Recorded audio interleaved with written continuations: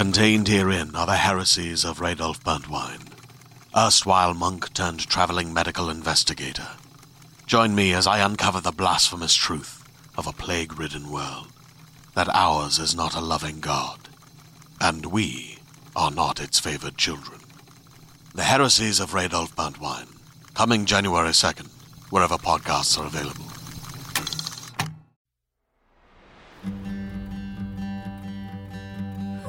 Welcome to Frau Pow. We're your hosts, Odd and Rags. So for this episode that you're about to listen to, we're going to give you an official trigger warning. We're going to be talking about topics such as depression and suicide.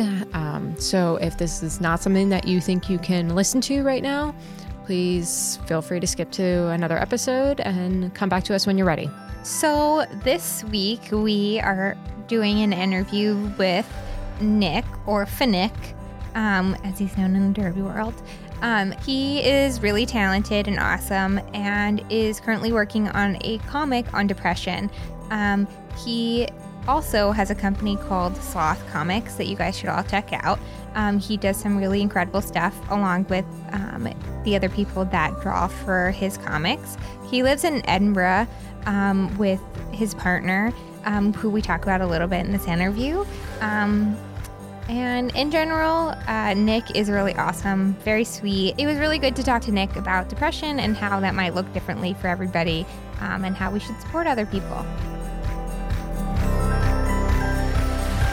I also have to tell you something, Nick. Yeah.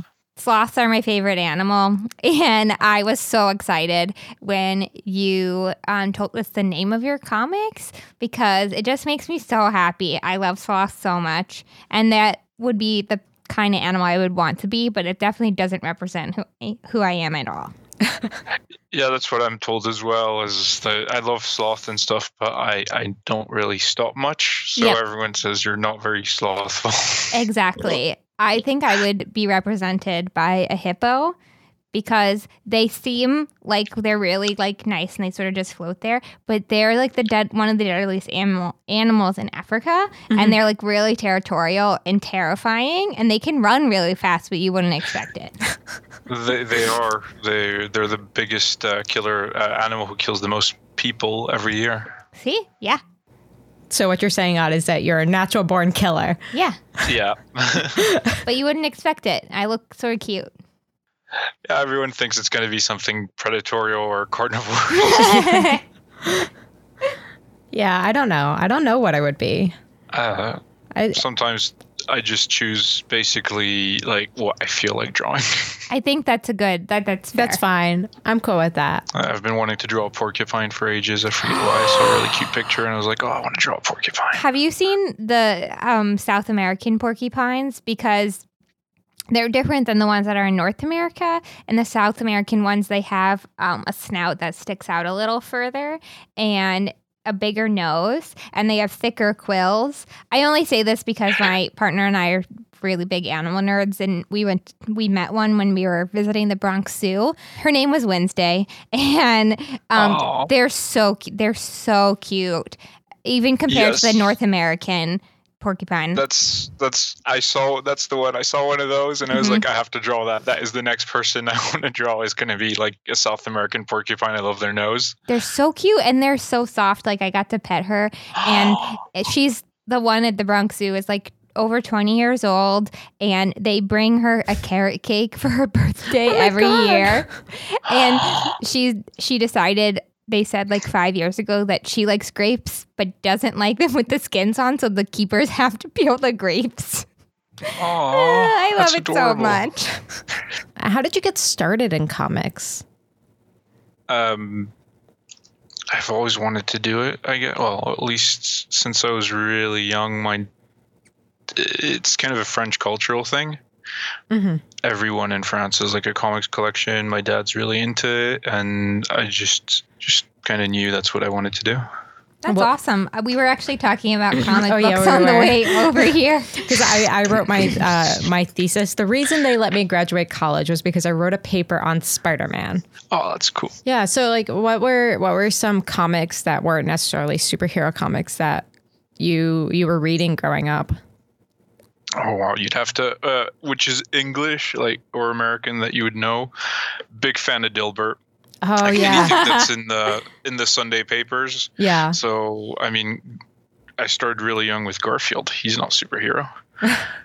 Yeah. And after that you get Dilbert, you get Non Sequitur. I love I The love Non non Foresight, sequitur. Yes. all those. Really, really like those. Mm-hmm. I'm a And- big Calvin and Hobbes fan. I have like the collections of them. Oh yeah, my partner just got a Calvin and Hobbes tattoo, her first tattoo, and it's Calvin and Hobbes. It's Hobbes pouncing on Calvin on her leg. Oh, that's really cute. So you talked before about like working with Stop Stigma and everything, and so what made you reach out to Stop Stigma originally? Well, I think it's very close to what we want to talk about. Yes. That's why I'm asking.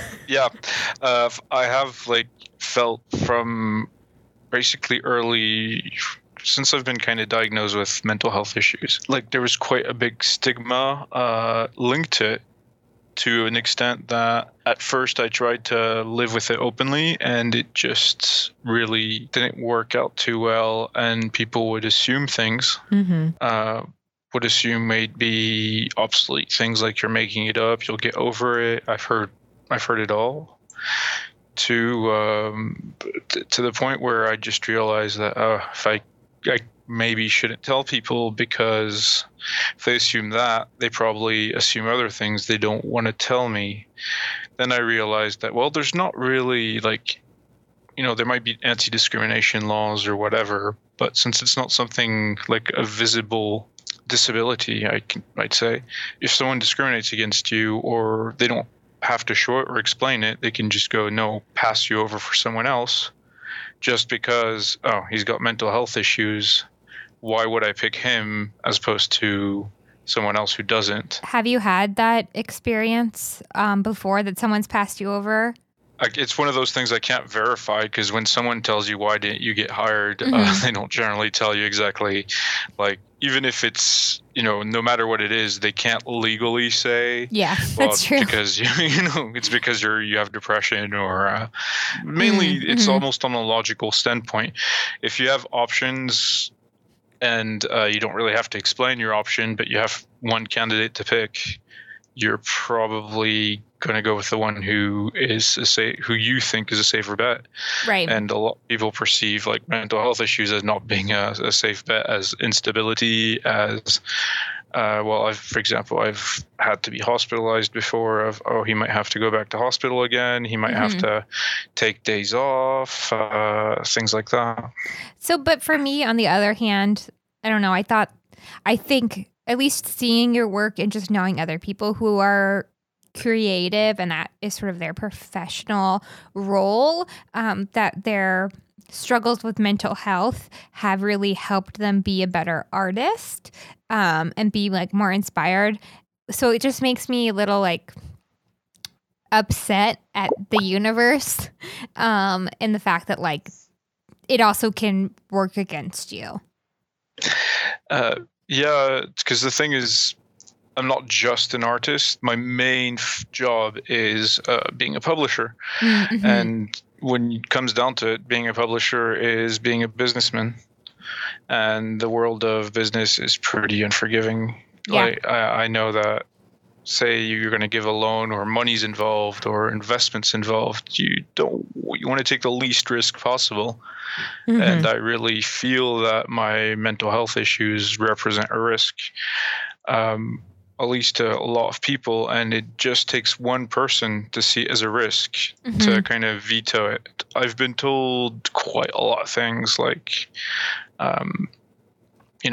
for things like, you're making it up, it's due to video games, or make me think, well, if these people, some of them really intelligent, think this, then I'm guessing that other people are going to think this, and I should probably hide this just in case. And so how has that made you feel when people have told you that you're making it up? It feels really odd and weird. It makes you, if anything, it makes you feel I'd say in general, like, doubt yourself, because let's go with great self-confidence is not something that generally comes with mental health. Right. What? Really?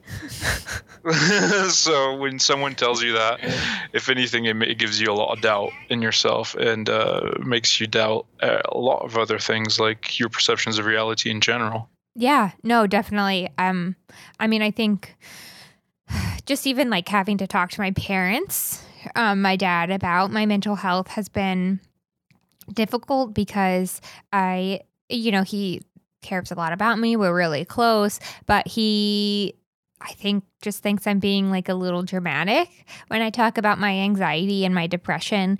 And almost like you're sort of blowing it out of proportion, and it really makes you question, like, am I really being melodramatic? Am I being like, do I remember everything correctly?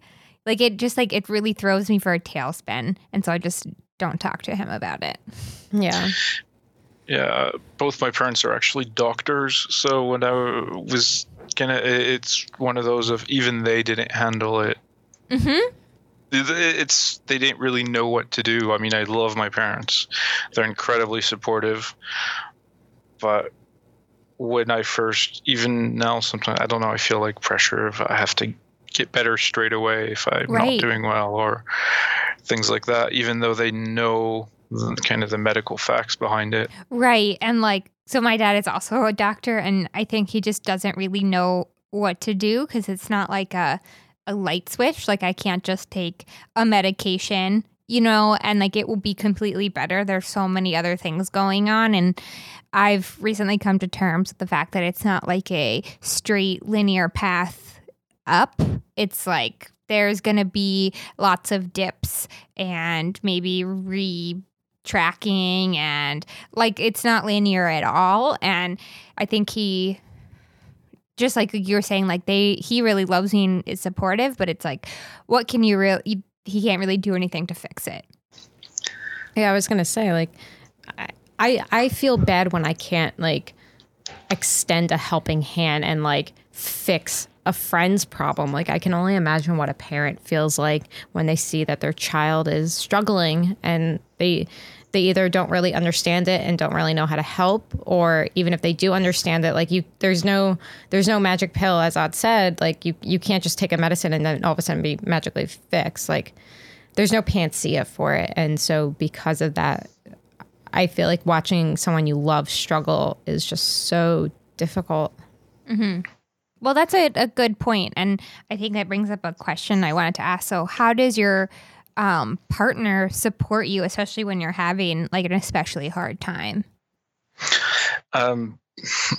She's very good at listening and just being there, giving you just basically, I don't really, to be honest, I don't know what the best way to act against it or to act towards it is, but she seems to do very well by being there when I need her and just being ready to like hug me or support me or help me out if I need to, just checking how things are and checking in. Yeah, I think that it's always really hard to figure out, especially with, I think, things like anxiety and depression, where there a lot of what's happening is so internal that it is hard to express or figure out what you need, especially from a partner, and figure out what's going to work best. But it is then when you do figure it out, or even if you haven't, just having that person around who loves you and supports you is so incredible. Yep. I'm like, and she's had her own problems as well. So even then, it's having gone through it, you're not even sure, exactly what you need, because everyone's unique. Everyone needs something different. And it's never a case of, sometimes she's like, oh, but you have it so much worse. And I tend to tell her it's not because someone has it worse that it makes what you're feeling any less valid. Mm-hmm. So how do you go about supporting like your friends? Because I know a few times you've mentioned like some friends who are feeling depressed or even suicidal, and knowing that you have been through that, like how have you found to sort of balance that, like taking care of yourself and also providing support for people you care about? Oh, that's probably balance it. I don't know. If I find out, I'll tell you. Because I've had that very recently. Actually, I've not been doing all that well, but someone's been doing kind of worse, and at least that's how it seemed. And they were in more. I'd say they were in imminent danger. Is the only way I can kind of phrase it. Mm-hmm. And it just feels. I don't know if it's just me, my percent, but I've been pretty good at recognizing the signs of depression to an extent of this is leading to suicidal tendencies. Like this person needs help now, and not in a you need a cuddle, as in you probably should go to hospital straight away. Right. Mm-hmm. So you're saying that you recognize it, and then how do you go about communicating this to somebody whose life isn't like present and immediate danger? I feel as if, and I think Odd might agree, that when you bring this up, it's a very precarious edge that can go one of two ways, and it's a very difficult topic to approach. So how have you gone about it? One of the times I actually knew my friend's father, and I just asked him. I ended up basically just asking him for his home phone number, which I didn't have. Called his parents and told them exactly what was happening, and told them go now. Like take him to wherever you need, like emergency room, wherever. Just get him help now. It's funny that funny in the ironic sort of way that you're saying like emergency rooms, because like that's not even something that I would have thought to have considered. And I think you're right, because like you think of emergency rooms as like something of someone bleeding out, and I guess you're definitely right. If somebody is in immediate and present danger, a good place to go is the emergency room, because that's where you go to save lives. And I mean that's what happened to me a few times. Of you go to basically emergency room, psychiatric emergencies. If sometimes some hospitals don't have that facility, they'll sort it. Yeah, it's just one of those. I think that comes from actually my father being a doctor, where I realized that is what it's for. And how was it how did you recognize those signs for yourself when you were thinking like, I'm not going to make it through the night by myself? Like, I think for me, that is really hard. Those times are really hard for me to recognize, because I feel so under like depression. Like it feels like it's like really crushing me. And it's like hard to even recognize when I am in like a extremely bad place. Well, that's something I've been told. It's really like I can't. This is things I've been told in perspective, because all I can say is what I feel. Yeah. So what I feel is I've gone some moments where I've been kind of strong enough, or managed to muster a moment of clarity to go, no, this is it. You have to like pull yourself together for just 1 second. Mm-hmm. Yeah.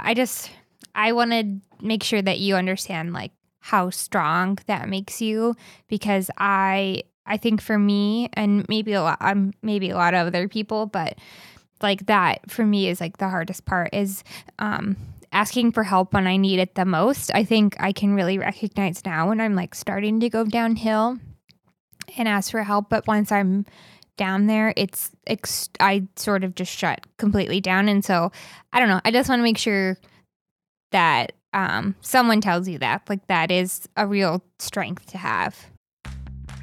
Are you ready to shop? Rakuten's Big Give Week is back. Get 15% back at hundreds of stores, and it's all happening this week, May 6th to May 13th. It's the perfect time to shop for everything on your list for spring and summer, like clothing, outdoor gear, and travel. I know I'm using this week to stock up on some warmer weather essentials at Ray-Ban and Ulta, and I love that Rakuten even helps me save on travel at sites like Hotels.com. Rakuten really is the best way to shop, and you can save even more by stacking cash back on top of deals. Plus, during Big Give Week, that cash back is bigger than ever. With Rakuten, membership is free, and when you sign up and shop today, you get an extra 10% cashback boost. That's an extra 10% cashback on top of the 15% cashback. You won't see higher cashback rates than these. Go to Rakuten.com or download the Rakuten app. Rakuten. Shoppers get it. So just switching gears a little bit, you said that you were also working on a comic book about depression. How is that going? That is very hard, but it's something which is basically top of the things I've been wanting to do. The idea behind it is I really want people to kind of understand, so maybe dissipate that stigma, maybe help explain what personally I've gone through. So it is very much a personal account. The artist helping me is amazing. I've only found them and met them not that long ago, but they're absolutely fantastic style, and it turns out they also have experience with mental illness. Mm-hmm. That's awesome. And the idea is, I think, not so much for people who've suffered with any depression or mental illness, but for people who haven't. Mm-hmm. Mm-hmm. So that they can kind of understand, or at least that's what I really hope, what other people go through, how it feels, why people don't always reach out. Right. Why there's like why you lie, why you fake it, why you hide it. Mm-hmm. That's a big part in it. Like, I want to do a whole bit on like lying. Yeah, that's something I feel like really strongly about. I know that I've had to sort of fake it for my entire existence, and sometimes I can even fool myself to a certain point, and then like a month or 2 months into an episode, I'm like, oh, like I'm not doing well at all. I've made myself believe that I'm in a different place, but I am not. And I think that it's really important that people think that it's maybe just like going and smiling at people when you feel sad, but it's so much more than that. Well, I think there's that difference. Like, you hear people say fake it till you make it. And right. It's a double-edged sword, because sometimes it can help you work through your day, or even just disassociate for like just a minute. Right. And if it gets you through your day, great, but you can't lie to yourself about having depression. If you're sad, that's one thing, but sadness and depression don't always align, and they're not always the same thing. Oh, absolutely. And so like, yeah, you can put a smile on, you can put a brave smile on, and if that gets you through the day, that gets you through the day. And that's great. You made it through the day, but don't lie to yourself and say like, okay, I made it through the day. I don't have depression anymore. Yep. Mine is like, you're doing fine. Let's just go to bed at 8 p.m. and you're totally fine. Everything's fine. Everything's great. Yeah, could have put it better there. And there's always something I always thought, which is like people with depression and such, they're probably some of the best liars ever. Yeah. Because every single day, how are you doing? And you generally answer with a lie. Oh, absolutely. I'm fine. So, yeah, especially fine. if you have like, so the artist and I both have endogenous conditions, so it's they're kind of physical, as in not entirely sure, but it's not a reaction to something. It's internal.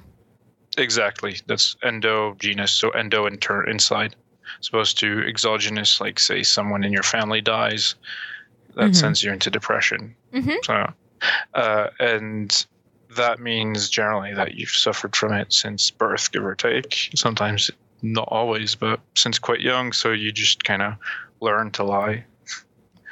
And there's a bit of a taboo, I'd say, in some places of can't be. There's times where you're not allowed to be sad or allowed to be depressed, and so you have to fake it because society or people around you make you feel like you have to be happy at this stage. Maybe say you're a child and it's your birthday. And you might feel depressed, but you're not. You're not supposed to not be happy. It's ungrateful. It's wrong. It's against kind of society's rules. Yeah. So you have to fake it. And I mean, you can start. So you have to start from quite young. Yeah, that my birthday is a huge trigger for me. I've always hated my birthday, and I definitely think it centers around my mental illness, and maybe it is about that faking it. And I know for me a big thing is at work. I mean, in my personal life, I'm very open about how I'm feeling. Even the day to day, and at work.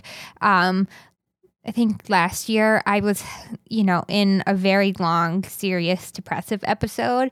And I find it got to a point where I had to tell my boss about it. And they just didn't know what to do. And they looked at me like I had 4 heads. And they're like, okay, I wasn't in a place where I had to be hospitalized. But so they didn't really understand what to do with it. They're like, almost like if it's not cancer and you're not dying, we don't know what to do. Yeah. And it's like you have to learn when and where you can express yourself, but sometimes it gets to a point where you try to say something, but like you're saying, there's this huge stigma, you can't. I'd never bring up my mental health at work anymore, even when it's impacting me professionally. Mm-hmm. And yeah, I think that's one of the big things all around the stigma, because it doesn't have to be the extreme of you have to be hospitalized, you might die, you're going to self-harm, all these things.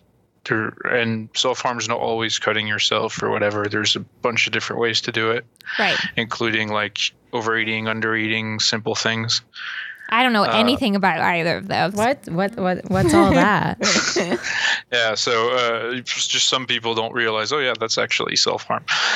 But there's times where unfortunately your work can't be put on pause because you're not doing well, so you have to fake it. Mm-hmm. And I find that so hard. It's exhausting. Maybe to a slightly lighter topic. So you mentioned to us about how you got involved in roller derby, but I'd like you to tell the story. Oh, yeah, sure. Well, first of all, my partner's been playing roller derby for about 4 years now, I think. Has she always played for the Edinburgh team? Yeah, she has. She basically, we were in London for her studies. She graduated, became a vet nurse. She's Scottish. We were in London. Decided, not big fans of London. Let's move up to Scotland again, where we met. And I love Scotland. She loves Scotland. Well, she's from there.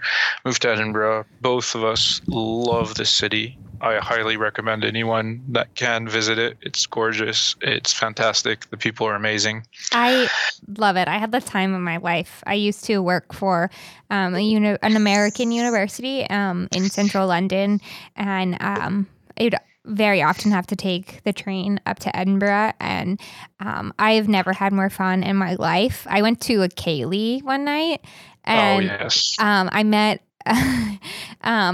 a guy named Jamie, which is also my name, and we drunkenly danced for a long time because we had the same name, and it was fantastic. What is a Ceilidh? As somebody who hasn't been to, I've been to Ireland, but I haven't been to Scotland or. It's not the same place. I know. Some people do get it wrong. It No. they both wear kilts. They both have a funny accent. I'm not getting it wrong. It's interchangeable. They must be the same country. I'm not getting it wrong. I'm just saying, I've been to areas around there, but I haven't actually been to Scotland, so I don't know what a Ceilidh is. It's a folk dance event where they have live music and basically imagine square dancing, but the least boring possible, super fun. Okay. So for you, when did you start skating? You said your partner started 4 years ago? So, yeah, 4 years ago, she's she's past her mins, like I think 2 years now, nearly, or give or take 2 years. So she can play, and she's been scrimming and stuff. I went to her first new skater skill, new player scrim, and really enjoyed it. Okay, there's contact. That's it. That's me. I'm in this. Before the end of the game, I understood the core rules. Yeah. And after that was okay. Each time you're playing or your friends are playing, I'm going, because I ended up just cheering and getting really into it.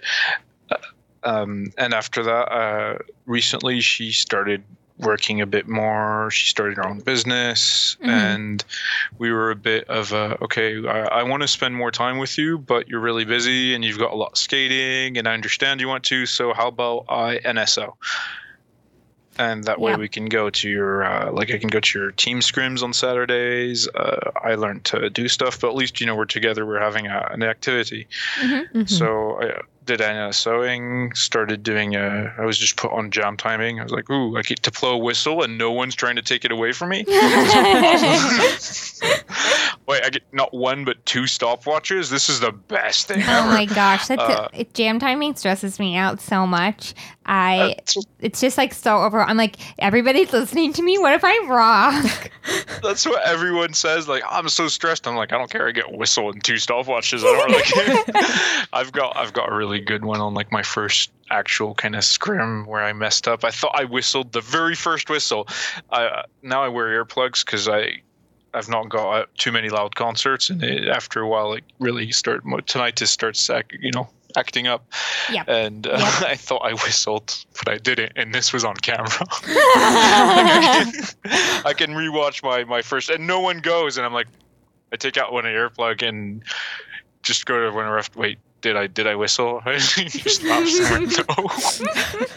Like, sorry.